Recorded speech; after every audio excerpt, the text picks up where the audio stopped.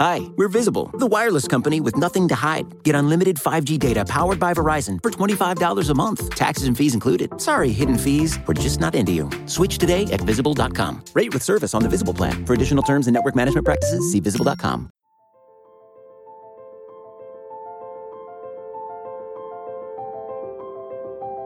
Michael Kist. You caught me not listening again?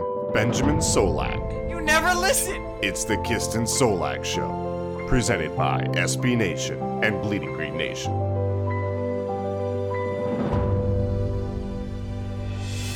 You are flying high on the Kist and Solak Show. This is episode 169. Nice. Brought to you by the fine folk at SB Nation and Bleeding Green Nation. I am your host, Michael Kist. Follow me on Twitter at MichaelKistNFL. As always, joined by the best doggone co-host in the game, Mr. 9-Year Streak Without a Bad Day. He is Benjamin Solak. Ben, let's get right into it because there's a lot to talk about. Usually we do the film review, but there's press conferences from Howie and Doug. There's the NFC East coaching carousel. There's a ton going on. How you doing, brother?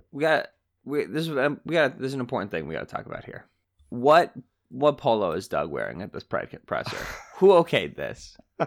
I get it's end of the year. We don't got to be wearing team branding anymore. He looks like an ice cream man. Poor showing because of that for Doug, or do you think he acquitted himself well? Here's the issue. He pulls it off. How does he pull this off? Nobody should be able to pull this off. Weird pastel stripe situation. Again, he looks like he's about to tell me like Boston Market. Crushing it, Baskin Robbins. Dunkin' Donuts. Something. Doug is cool, man. It looks great. Doug always looks great. Every time I look at Doug's hair, I'm always like, that's not a good hairstyle. And then I think about it more. I'm like, it's the best hairstyle in the world. Why is he so handsome? But anyway, Peterson rocking the pastel orange polo. Not even orange, salmon. I've got respect for it. It's gumption. You got chutzpah. Young man's got moxie. I could never, ever wear it and take myself seriously, but I take Doug seriously, and it speaks to the immense amount of respect I have for this man. That was the most important thing I had to say in this podcast. You can do the rest of it. Do you take it seriously when he talks about the coaching staff, and at first he says that he thinks that Mike Groh and Carson Walch have done great jobs, Carson Walch being the wide receiver coach for the uninitiated. I'm sure he's a well-known name around Philly by now for good reasons that we're about to talk about. Says they did a great job, and then kind of later on in the presser dials back on it and says, like, we're evaluating. We're in the evaluating phase. It seems to me like he said evaluating staff when he was asked about defensive staff. Yeah. And it seemed to me like on offensive staff, he was like, we're good. I don't know. It was so ambiguous. And obviously Jim Schwartz, talking about the defensive side of the ball, Jim Schwartz has a head coaching interview with the Cleveland Browns. I think it's today as the Browns, have their Powerball contest to win the head coaching job there in Cleveland as they interview literally everyone in the world.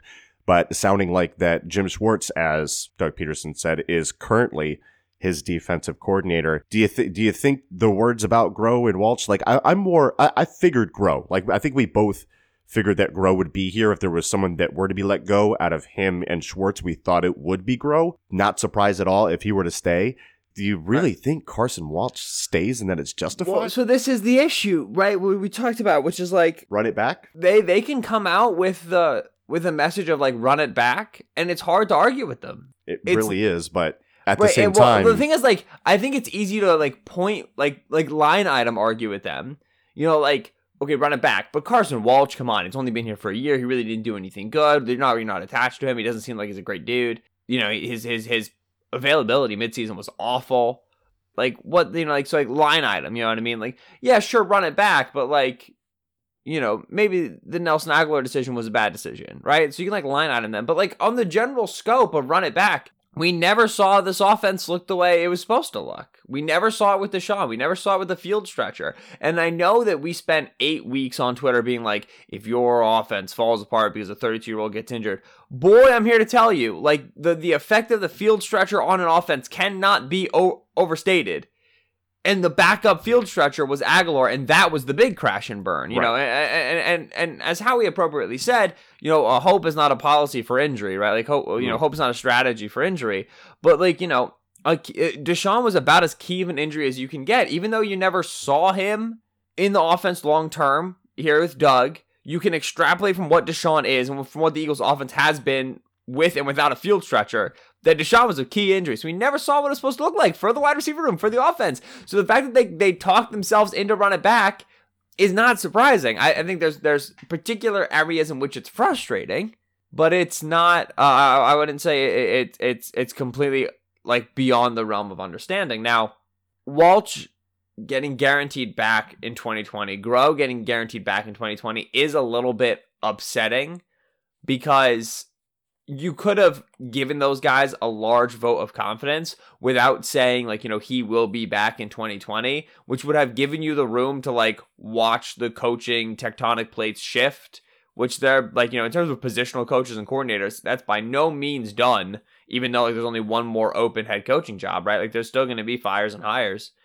You could have given yourself the room to add a new person at one of those titles. Now you kind of have to make up a senior offensive assistant sort of a thing. You know what I thought was interesting to that point is the fact that Kellen Moore is pretty much confirmed now back with the Dallas Cowboys, which is bad news for the Eagles, but Albert Breer had reported that the Eagles might have interest in Moore. Obviously, Moore's main choice was either go to Washington, coach for the Huskies with his buddy there that's a former Bronco, or stay with Dallas, but Breer was saying it was a possibility that the Eagles might be looking at him, so maybe the Eagles were looking at Moore and being like, well, if he's back, then yeah, we're definitely with Groh. I really don't think so. I think they were planning to keep Groh all along, but it is an interesting thought to that point. When we've talked about the frustrations with the coaching staff from a 10,000 foot perspective, is that the big one? 50,000 foot perspective. It's a far way. Yeah, from the large view. Yeah, it's like, all right, what does Mike Groh do? And the answer is, I don't know. Right. He doesn't call the plays. We know that. So what does an offensive coordinator do when he doesn't call the plays? Well, previously, Frank Reich and John DeFilippo with Philadelphia were big in planning the third down plays scripts and the red zone scripts. Respectively. They both had their specialty, yeah. Right. The Eagles were a solid red zone team and were a good third down offense. Once again, we have not heard, and Mike Groh is a big part of this, right? From my memory. There might have been a quote about that, but like from what I remember, there's been no like Groh and Press Taylor, right? So what is Groh doing? Is he helping coach the wide receivers, helping coach the quarterback? Is he, just oversighting the offense? Is he just Doug's little lackey who goes and fetch coffee? Like, I don't really know. That's not to say Groh is objectively bad, right? He might have his role and do it well. And like, we don't know. And like, we like to take the mickey out of Groh because we're a podcast and we get upset when the Eagles offense is bad because we're Eagles fans, and then we, say the offensive coordinator sucks. But like at the end of the day, like we don't really have the job description for Groh, so it's tough to evaluate his job performance. Yeah. What we do know is this. Groh was the wide receivers coach here previously. He was internally promoted. And the Eagles offense, which was more creative in terms of incorporating spread concepts and cutting edge college ideas under Reich and under DeFilippo, has regressed in that category. I can prove to you what I know is that when Reich and DeFilippo left and when Groh and Taylor were promoted, this offense moved away from RPO college stuff and more towards traditional West Coast stuff. Is that, and then again, is that objectively bad? Not necessarily. But I would say that the RPO stuff was working really well in 2017, and the offense hasn't been as good as it was since we were in 2017. So this is where you start to say, what are they bringing to the table in terms of collaborative effort? And then what are they bringing to the table in terms of scheme background and influence? And that's where we say, just get different minds in the building so that you can do new and different things. Like, I wrote a lot about the screen game before the Seahawks game for Philadelphia. A lot of the screen concepts that Doug used, he stole from Andy. And Andy Reid had them in Kansas City, and Andy got them in Kansas City because he was taking them from the college game. You need to have outside influences in order to create a diverse and multiple offense that can be effective on things like third down, that can be effective in things like the red zone, where you're able to throw different pitches that are surprising that your opponents haven't seen on film before. So I think that Groh and Walsh are still here. Okay. I don't think those are great decisions based off the information that I have, particularly Walsh.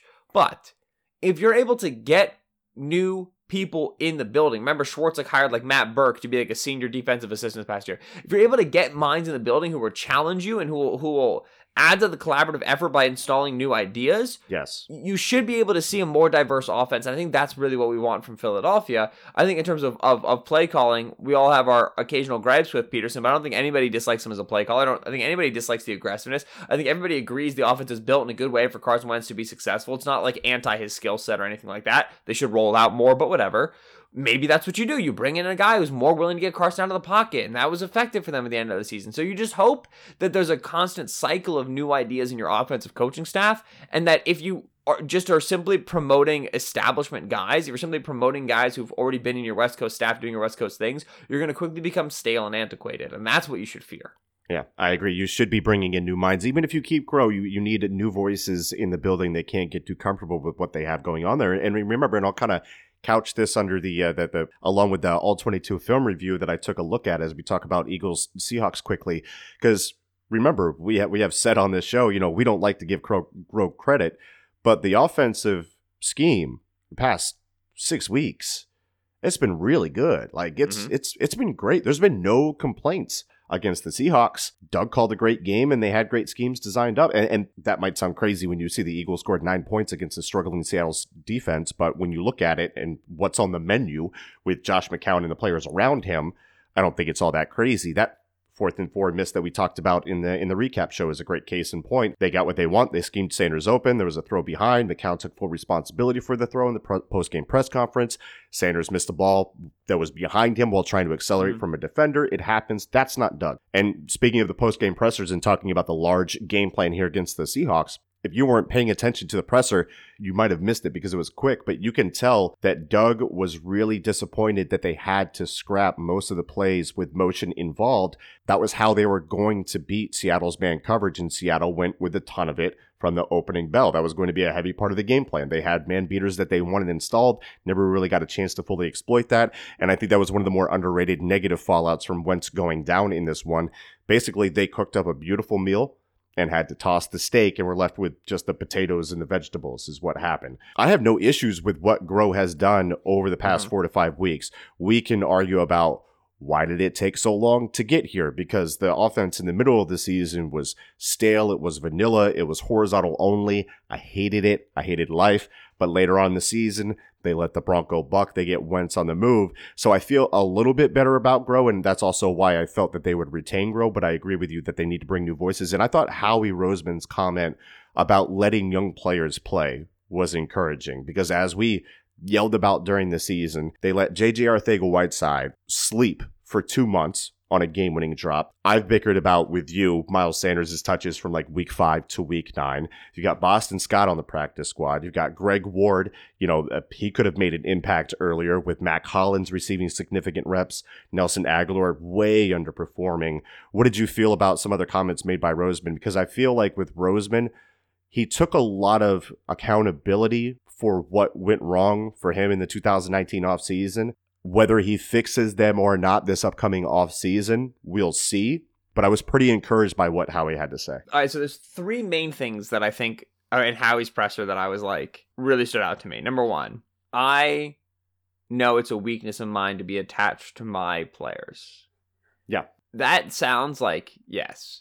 To me, it reads as like, whoa. Because Howie is Mr. like, everybody is a number. Right. Like that's how he's like presented. Right. Like that, like, back in 2010 when he took the job, it was like, salary cap guy, like, hey, he's frugal and he's going to be harsh and it's going to be whatever. Analytics guy suddenly gains emotions and it blows your mind. Right. But yeah. It's like the robot learning how to feel. This is like Wall-E. Howie Roseman is Wall-E is basically what I'm saying.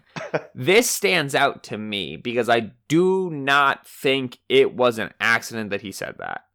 Jason Peters, Alshon Jeffrey, Malcolm Jenkins. Yep. I don't think that statement was for Howie's sake. Howie's like, I wanted to admit this to you guys, like for the press. I think that was for the agents. I think that was for the agents of those 3 players specifically, which is to say that, like, yes, your players are good. They're also old, and I don't have that much money. We're going to have a conversation, right? Like, it's not going to be open season. You know what I mean? Like, Peter says he wants to be back next year. Like, how, brother? Right. Ow. So to me, that read, and it's not like a warning shot across the bow. It's not aggressive, but it's just immediately establishing a tone. And he even said that the Jenkins comments, he didn't take any personal offense to him. I mean, that's right, which is the exact right way to do this. Like, I know, I love Jenkins. Jenkins is the man. No, of course not. That's completely reasonable, and I get it. And like, that's how a player should be. Next question. Yeah, I get too attached to my own players, right? And you just like immediately put that like, oh, that's my problem, right. You know what I mean? Whatever, right? But that's a very like good way of, I think, presenting that in the media. So to me, that was a PR thing, and I liked it a lot. I think that's a necessary thing to say. Does that preclude the Eagles from extending Jenkins? No. Does that preclude them from retaining Alshon Jeffrey, a player who people want them to cut, despite the fact that cap-wise it really doesn't make a lot of sense to cut him? No. Like, it's very reasonable that all three of them could be back, even when you talk about Peters not being that great and Peters wanting to be back and him being a free agent, whatever. It's just to say that last year, Howie doubled down on a lot of existing players and older players. Brandon Graham got the extension. Malik Jackson got the extension. Whatever his name was. So Alshon got the extension. Obviously, Ertz got restructured. Somebody else who was relatively old, not Bradham. I can't remember now. Deshaun, I think I already said. Anyway, he gave some 30-plusers an extension. Mm-hmm. Now, whenever you talk about the Eagles' extensions, you always have to put it in the framework of when could this guy have been cut versus when now could he have been cut? Because like when Alshon got the extension, people are like, Alshon got a 3-year deal. Alshon got 1 more year. Right. And then the rest of it is just prorating money. It's just the way of Howie making sure that next year's cap is what takes on the money, and 2022's cap takes on the money, and 2023, so on and so forth. So it's a lot of it's just cap structure, but like it still is worth saying, like, you know, he guaranteed money for a lot of aging players. The Eagles dealt with a ton of injury. They made it to the playoffs. They didn't get past the first round. It was, in general, a disappointing season relative to preseason expectations. You're still going to have a lot of those figures on the books for 2020. I'm looking at Alshon's 2020 cap figure right now. Is a $15.7 million cap hit with $26 million in dead cap. They can't cut him. Can't. They guaranteed a ton of money onto his 2020 year. He's going to be here.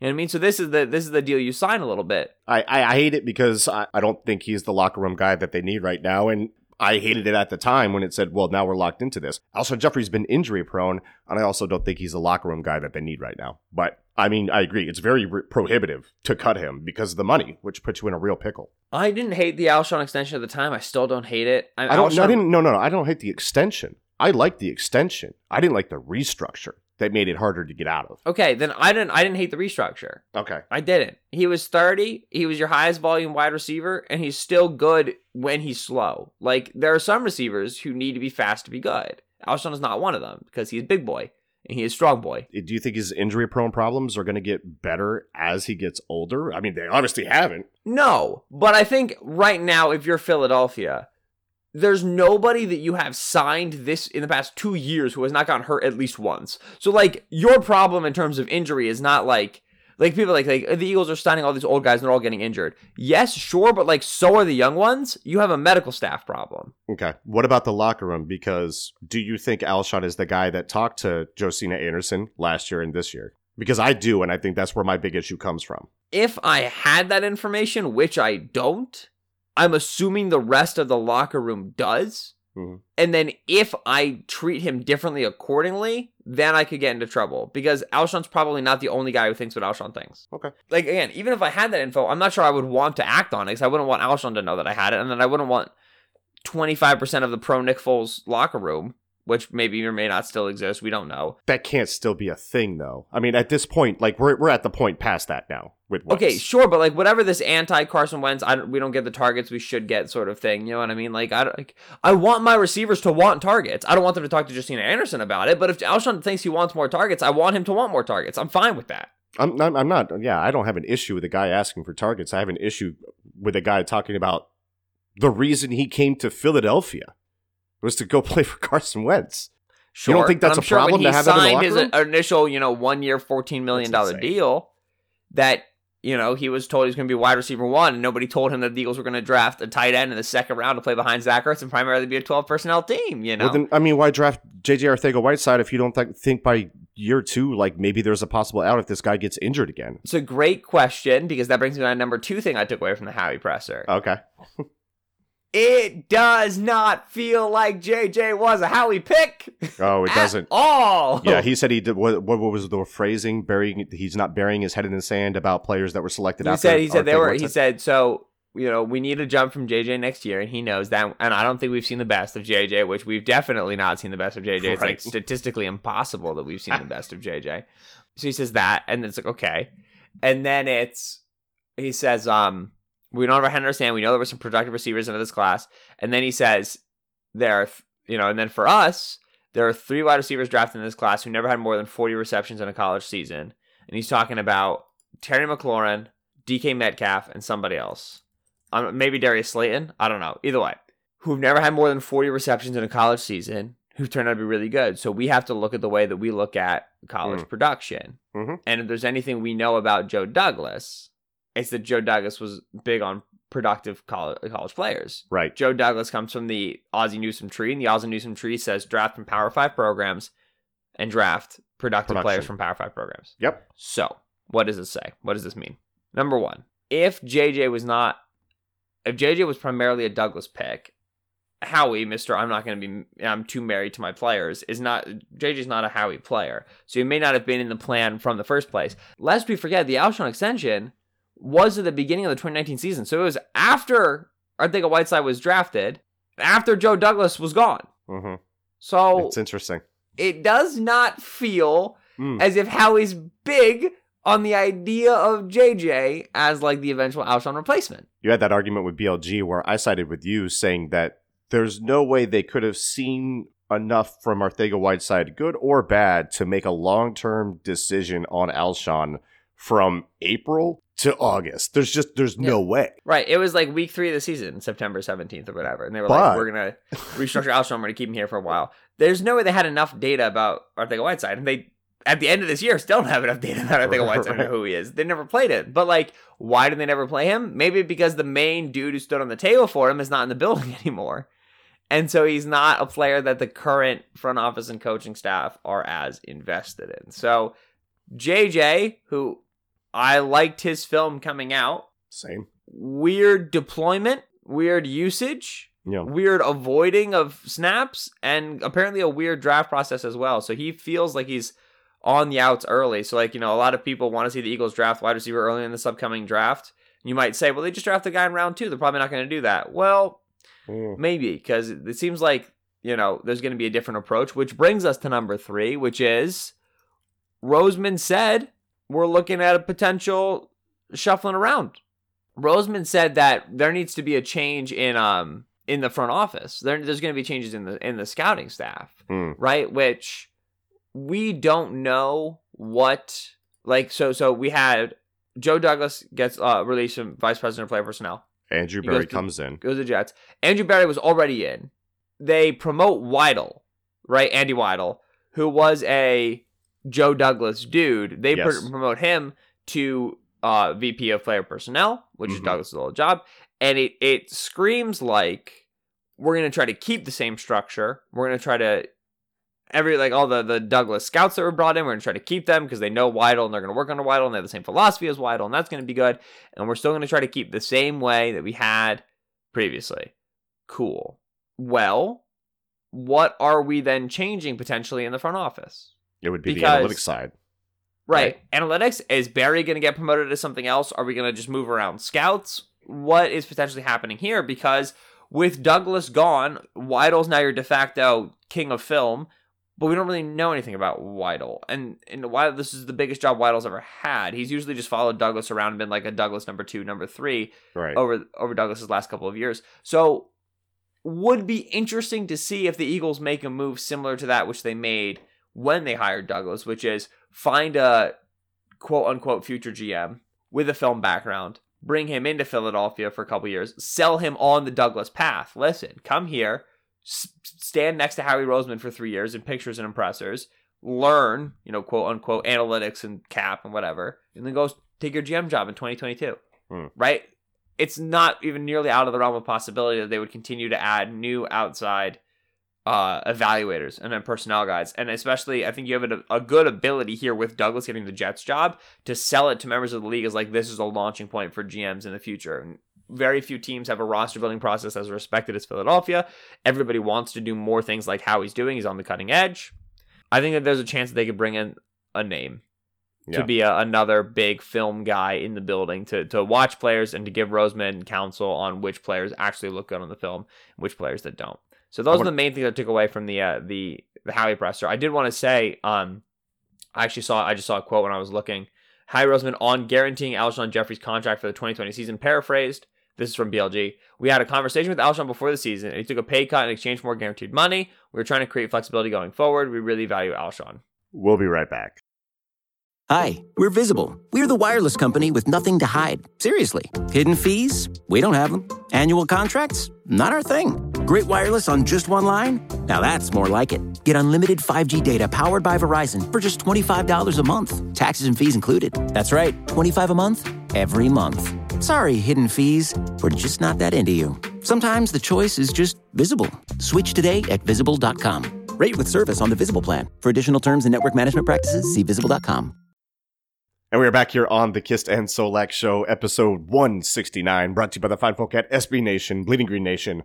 Michael Kist here with Benjamin Solak. Ben, look, so another thing that Howie said, he talked about the Genard Avery trade for the 2021 fourth rounder that the Eagles spent on him, saying, look, this was different than the Golden Tate trade.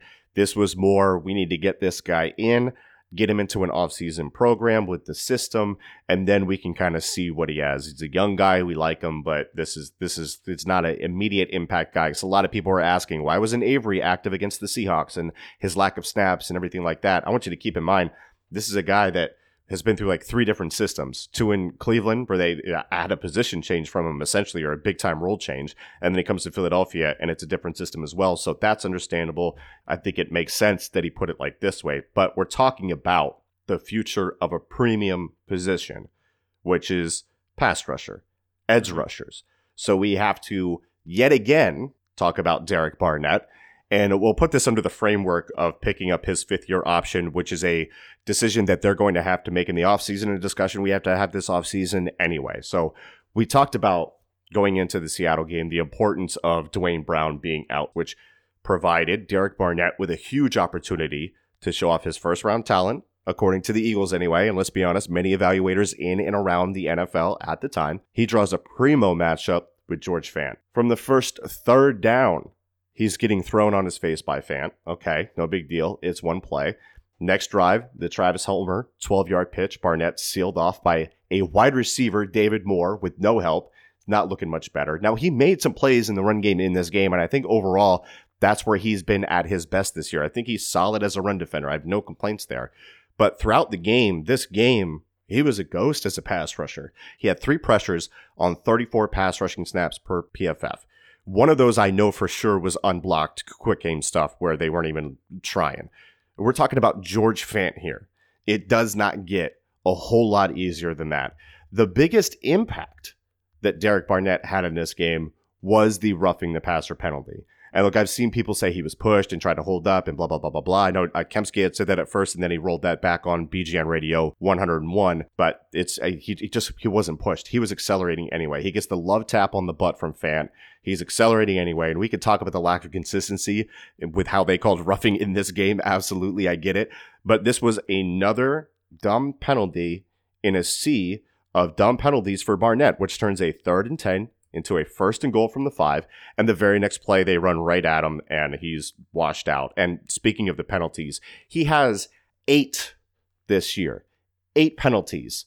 The second most belongs to Timmy Jernigan with 4. Everybody else has 2 or less. He has double the penalties than anybody else on the defensive line because he's a snap jumper and he has some dumb plays after the whistle. Overall, in this game, defense did what they could. Cox was a game wrecker. Nathan Gerry had a solid game. Would you believe it? Malcolm Jenkins did his thing. I thought Rodney McLeod had a decent showing. But once again, Derek Barnett was outplayed by Vinny Curry, who took less snaps. And it's been like that for the entire year.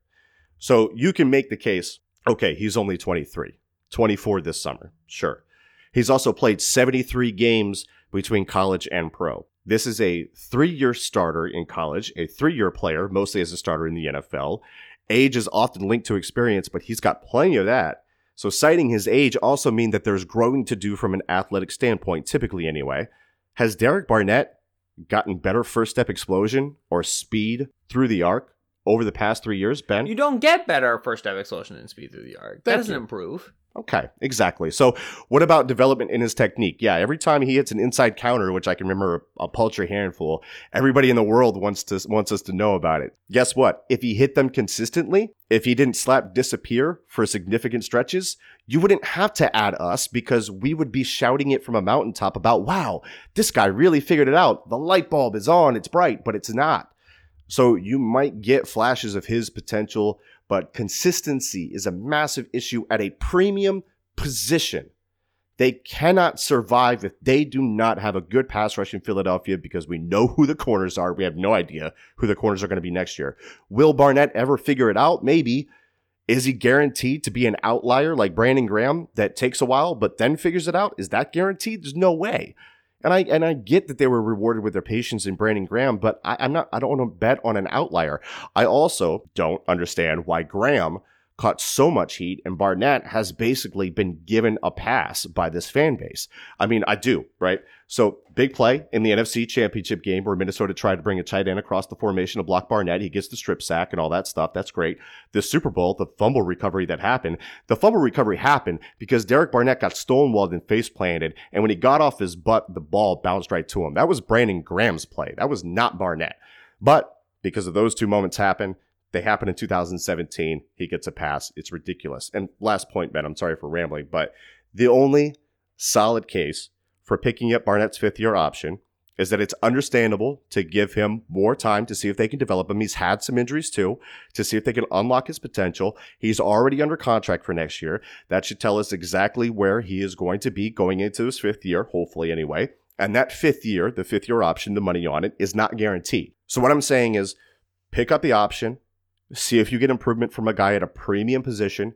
If it does not work out in that fifth year, trade, cut, whatever you have to do in year 5 to get that money off the books if it doesn't work out, and hopefully you get some sort of return on it. If it does work out, that's great. Low risk, high reward, but you cannot rely on Barnett next year to be your full-time impact starter at a premium position. There has to be a backup plan. There has to be an investment of some type, whether that's spending a draft pick or bringing on a proven guy that's a fringe-level starter. You cannot roll with him and wipe your hands and say, we're good here. It would be a huge mistake. Develop Sharif Miller. So easy. Yeah. Sharif Miller, man. Now, so here's the big deal. Fifth-year option. Derek Barnett was drafted in 2017. He played the 2017, 2018, 2019 season. So as Mike said, he's about to go into his 4th contract year, which is 2020. After which, because he's a first-round pick, his 4-year contract will be over, but he'll have a 5th-year option on his contract to pick up. That number is a 1-year deal, guaranteed for injury only, and it is calculated by taking the average of the top 10 contracts at the position over 1 year. The deadline to pick that up is May 3rd of this year, of 2020. Right. So off of the 3 years of film, health, development that the Eagles have now, they must choose whether or not to pay Barnett what will certainly be an 8-figure 1-year deal in 2021. So again, it's critical to note that deadline is inbound. It is now. We have all the data we're going to have before we make the decision. Right. I think Derek Barnett has improved as a player. Yep. I think Derek Barnett has better hand usage and better rush moves than he did coming out of Tennessee. Agreed. I think he won as a snap jumper and an outside corner player at Tennessee, made it to the league. As you and I thought, he would not win as consistently in that way in the league. He is not winning consistently that way in the league, and he's developed new ways to win. This is not dissimilar to what happened to Brandon Graham, as you very well noted. But a lot of people wanted Brandon Graham gone when it was happening to Graham. Yep. Now, Graham had the advantage/disadvantage, not sure which one we call it, of bouncing from Jim Johnson to Juan Castillo to Billy Brown to Jim Schwartz. And when he was grabbed by Jim Schwartz, he put up 5.5 sacks 2016, 9.5 in 2017, only 4 in 2018, and then 8.5 here in 2019. So he's had 2 of his 2 best seasons have come in the last 4 years under Schwartz. Barnett, like I said, advantage in terms of the defense coordinator who drafted you is not moving you around positions. He's keeping you in the same spot. That's why you're developing. That's why you're working with you, whatever. Right. It's like the thing I brought up with Avery. He's been in 3 different systems now, and he's trying to figure this out. Barnett has been in the same system. Now, the disadvantage is when we go to explain why you haven't necessarily come on the way we would have expected for a 14th overall pick, we're not able to lean on the fact that you're getting pushed around in different systems the way we were with Brandon Graham, right? And you said it correctly. Brandon Graham is as atypical of the players you get. He is so good at pressures. He's so bad at sacks. He was an outside linebacker, and now he's a defensive end. He's one of the best interior defensive end rushers, despite the fact that he's one of the lightest defensive ends. He's a very, very odd player. Yeah. You don't want your players to end up like Brandon Graham. Brandon Graham is confusing and difficult. Like, he's a very weird player in terms of why he's successful and how he's found a way to win at the NFL level. So Graham is he's the exception that proves the rule a little bit. So Derek Barnett had 5 sacks in his first year, not starting a single game in rotation. A lot of them came against backup tackles and tight ends, as we saw. He was looking to be on a good pace as a starter in 2018. 2.5 sacks across the course of 6 games. He had like 12 quarterback hits or something like that. And then in the 14 games that he played this year, he was a fine rusher. He was fine in the stat sheet. 22 quarterback hits, 6.5 sacks.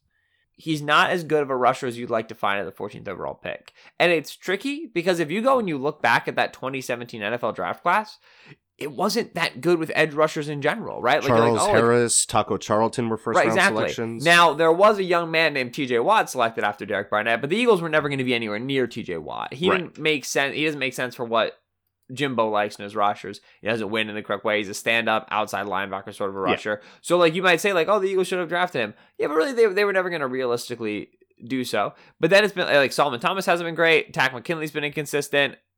It's not like there were that many better options. So honestly, okay. You know what I mean? Sure, I guess. Like Derek Barnett, in terms of edges that you could have drafted that you needed there, absolutely.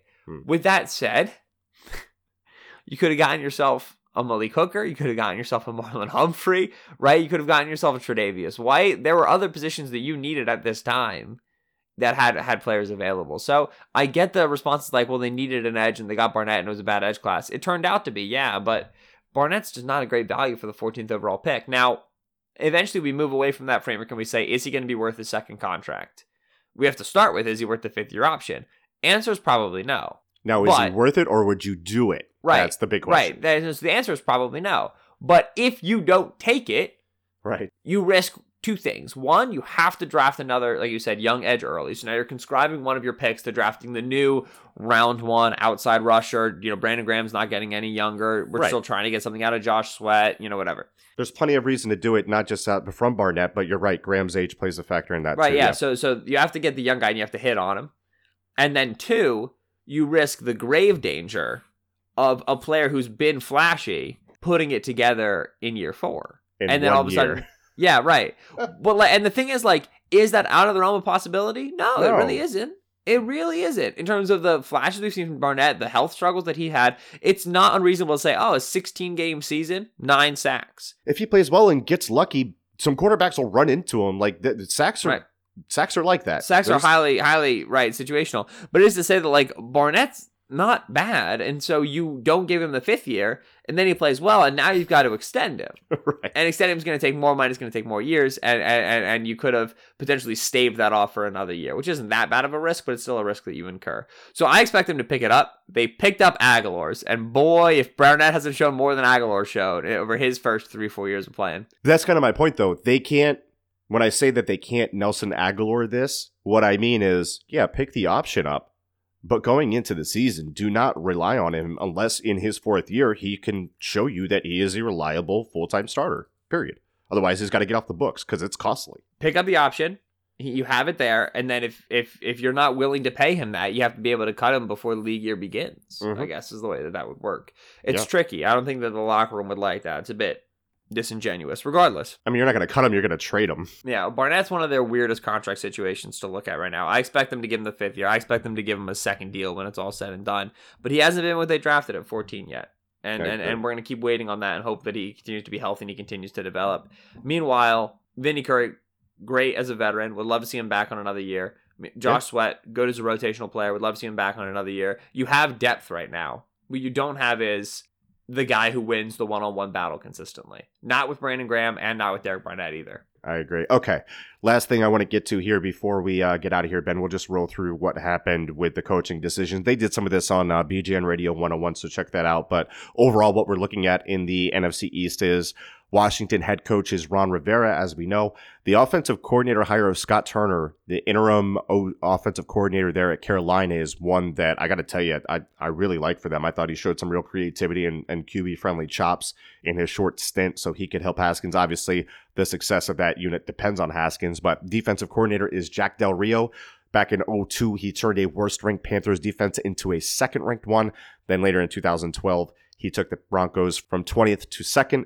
So he has a history of producing some quick turnarounds. In Dallas, like we already mentioned, Mike McCarthy is the head coach. Kellen Moore looks like he's going to be back. Defensive coordinator hire is Mike Nolan. Also bringing on Jim Tomsula to coach defensive line, I think is a great move for them. I had a lot of respect for Rob Marinelli as a coach and from a talent development standpoint, and Tomsula is similarly equipped for the job there. The Giants got stiff-armed by Matt Rule and Mike McCarthy, with Rule taking the job in Carolina on the same day that he was supposed to interview with the New York Giants. So instead, the Giants end up with him. Their head coach is Joe Judge, who I just learned yesterday was in fact a real person.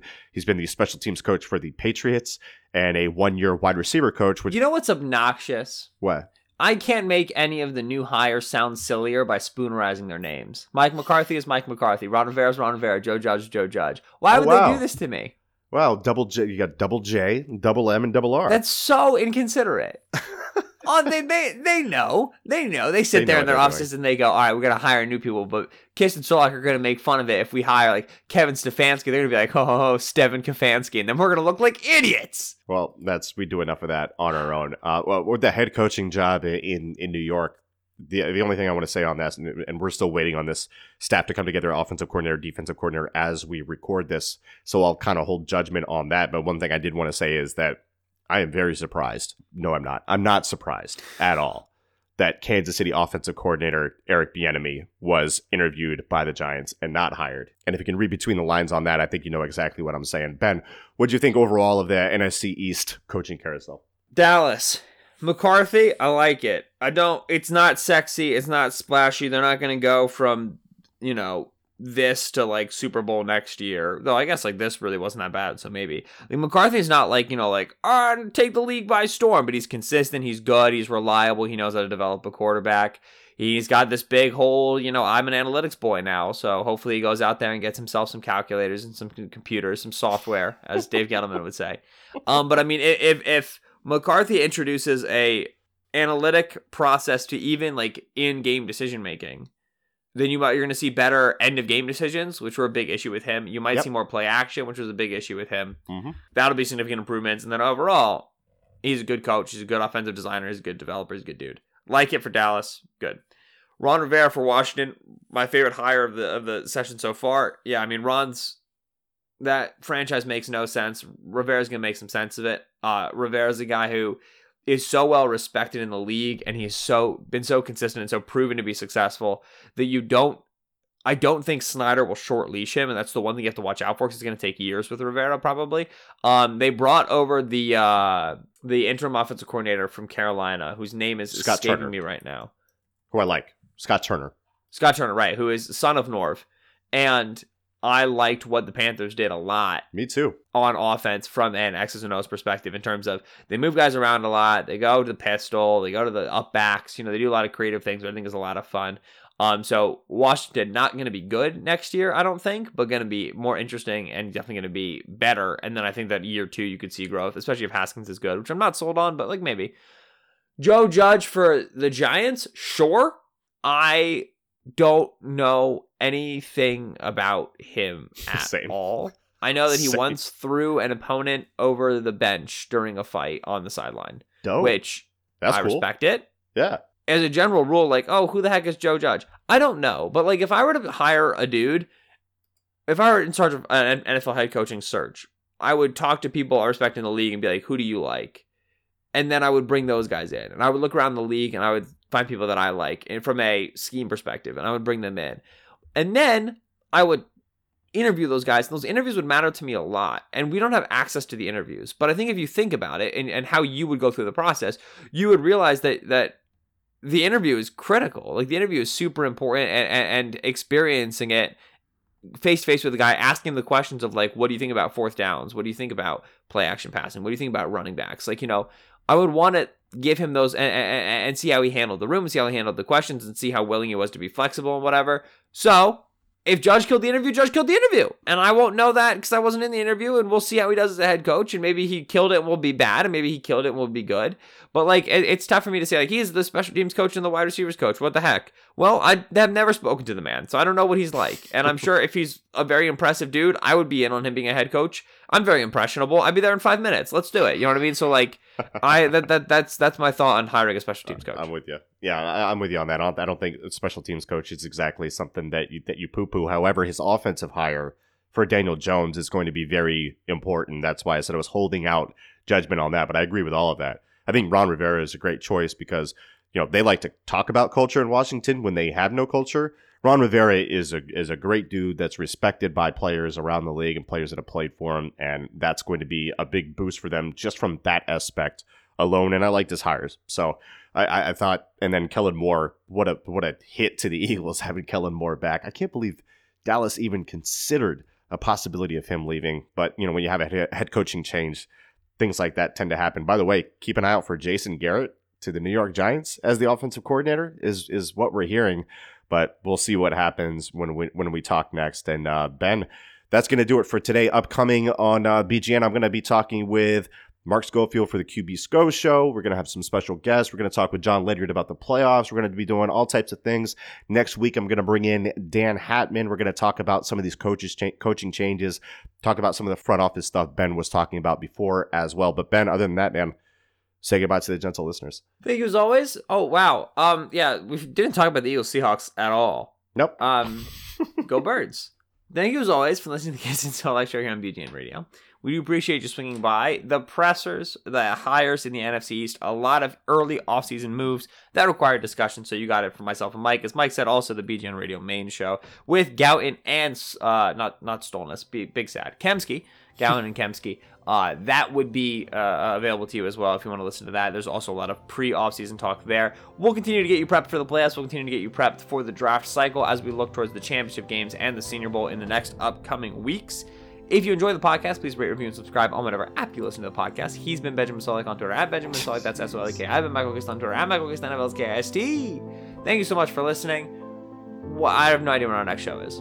We all we got. We all we need. Fly, Eagles, fly.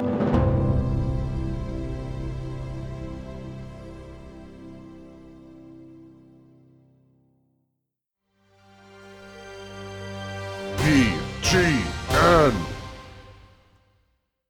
Hi, we're Visible. We're the wireless company with nothing to hide. Seriously. Hidden fees? We don't have them. Annual contracts? Not our thing. Great wireless on just one line? Now that's more like it. Get unlimited 5G data powered by Verizon for just $25 a month. Taxes and fees included. That's right, $25 a month, every month. Sorry, hidden fees. We're just not that into you. Sometimes the choice is just Visible. Switch today at Visible.com. Rate with service on the Visible plan. For additional terms and network management practices, see Visible.com.